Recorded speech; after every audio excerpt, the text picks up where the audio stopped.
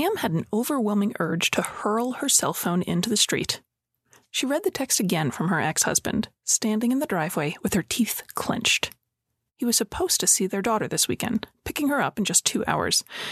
And he was bailing, again. He had done this 3 times in a row. She was hot with rage. And then a wave of sadness. Any minute now, her daughter would get off the school bus, and she couldn't let her see her like this. Good moms didn't feel angry. Good moms didn't have tears in their eyes. Good moms were always happy, and they made snacks and fixed pigtails. So Pam pushed that anger and sadness deep, deep down. She closed the phone and plastered a fake smile on her face, ready to greet her daughter.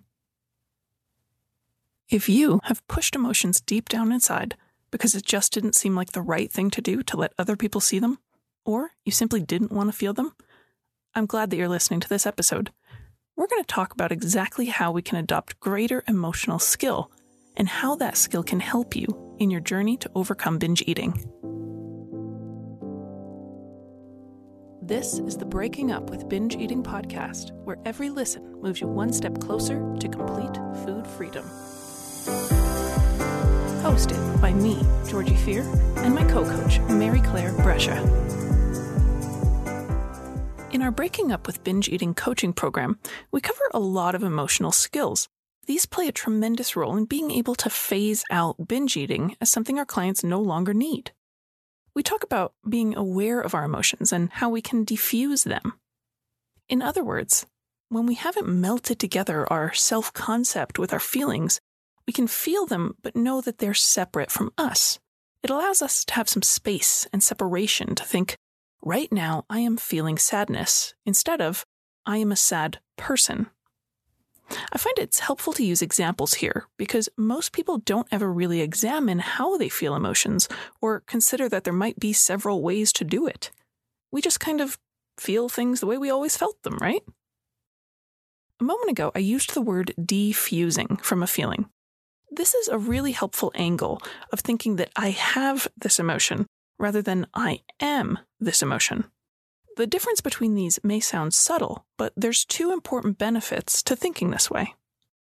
1, when we're defused, it creates space to have other feelings at the same time, because there's no reason that we're limited to one. Just like I have socks, but I also have shoes and several pairs of ski boots. It invites us to acknowledge that we can be sad at the same time that we're happy and relieved and worried. If we let ourselves really sink into one feeling and focus on it, we might miss out on other things that we're feeling too. Secondly, when we say, I am an emotion, this phrase invites a sense of permanence, or at least that the feeling is going to be around for a long while. But the truth is, we might only feel that way for a short period of time, and especially if we choose to not dwell or ruminate on it, the heavy feeling might be gone in a matter of minutes. We can dilute a bad feeling if we notice a small thing like a smile from a stranger, a cool breeze, or our favorite song playing on the radio. If we say to ourselves, I'm having a bad day, we look around the world and we see more and more evidence that contributes to, wow, this is really a bad day. However, if you think, well, this is just a difficult moment, instead of, I'm having a bad day, you might notice that the next moment something pleasant happens, or that you luck out in some small way. It keeps you from feeling down in the dumps for however many hours are left in the day to not label the whole thing as bad. To recap those last 2 points, take a stab at letting yourself feel multiple feelings at any given time, and think of each emotion as something you have just for now. Feelings will rise and fall and disappear like waves. They're transient and always changing. You aren't limited to one, and it's definitely not part of you forever. Okay, on to the next emotional skill. In the Breaking Up with Binge Eating curriculum, right after defusing, we add the tool of being able to accept our emotions. This is essentially the opposite of rejecting or invalidating our feelings. Rejecting our feelings is often silent and unconscious. It takes the form of pushing things down, suppressing them with food, alcohol, or constant stimuli from electronic devices. Rejecting feelings can also come in the form of denial, such as someone who's crying, saying that nothing is wrong, or someone who clearly looks angry saying they don't mind at all that you went over their head at the office. I'm not talking about lying per se, but that we actually often try and deceive ourselves into not feeling let down or angry. So emotional rejection is one of the things we want to replace with acceptance. The other emotional pattern that we want to shift into acceptance over the course of our program is invalidating our feelings. We do this by saying that our emotion isn't reasonable or justified, and therefore we shouldn't have it. I hear my clients invalidate their feelings frequently. Often they use the word should or stupid, the latter of which really makes me wince. It often sounds like this. I shouldn't be mad. It's so stupid to care about this. I shouldn't be enjoying myself. Invalidating emotion is something parents unknowingly do to their kids and friends do to friends. Wanting to help cheer someone up or reassure them can easily cross into invalidating what someone's feeling at this moment. One of the coaching skills that I work on continually is letting people have their emotions for a reasonable length of time and letting them emerge at their own pace. In some ways, it's a natural instinct to want to protect other people from feeling uncomfortable, but it doesn't help in the long run. Accepting that all people's emotions are real and valid sets the stage for most adaptively handling them and navigating life. It goes for other people, and it also goes for us. If you can let someone else just feel the way they feel, you stand a better chance at letting yourself just feel the way you feel. Emotional acceptance doesn't mean you have to be completely passive and take no action. Letting yourself feel the way you do doesn't mean you can't try to help yourself feel better or invite in some positive experiences. It doesn't mean you love what's going on, but you're admitting, hey, this is how it is, at least right now. As I said earlier, we can have multiple feelings at the same time, so you can accept your pain while doing some things to create feelings of comfort. You can accept, yep, I have a headache, while you walk to the cabinet to get a couple ibuprofen. A similar misconception often makes people turn away from the idea of body acceptance because they don't want to stay in their same physical state.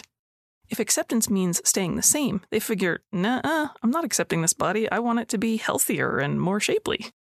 But the same truth can be found in body acceptance as emotional acceptance. You can accept how things are right now and still take care of your body, just like you can accept your feelings right now and still do things to help yourself feel better. Here's an example of a fictional character who ties it all together. Kelly's mom recently passed away, and Kelly is filled with grief and sorrow. She allows herself to cry, and she's honest with her friends. When they ask how she's doing, she says some days it's easier and some days it's achingly hard. She finds spending time with her sister or husband helps her feel better and less alone, so she makes more effort to go places with them and not isolate herself. She knows her mental health is better when she exercises, but running just feels like too much right now, so she decides to take a walk every evening.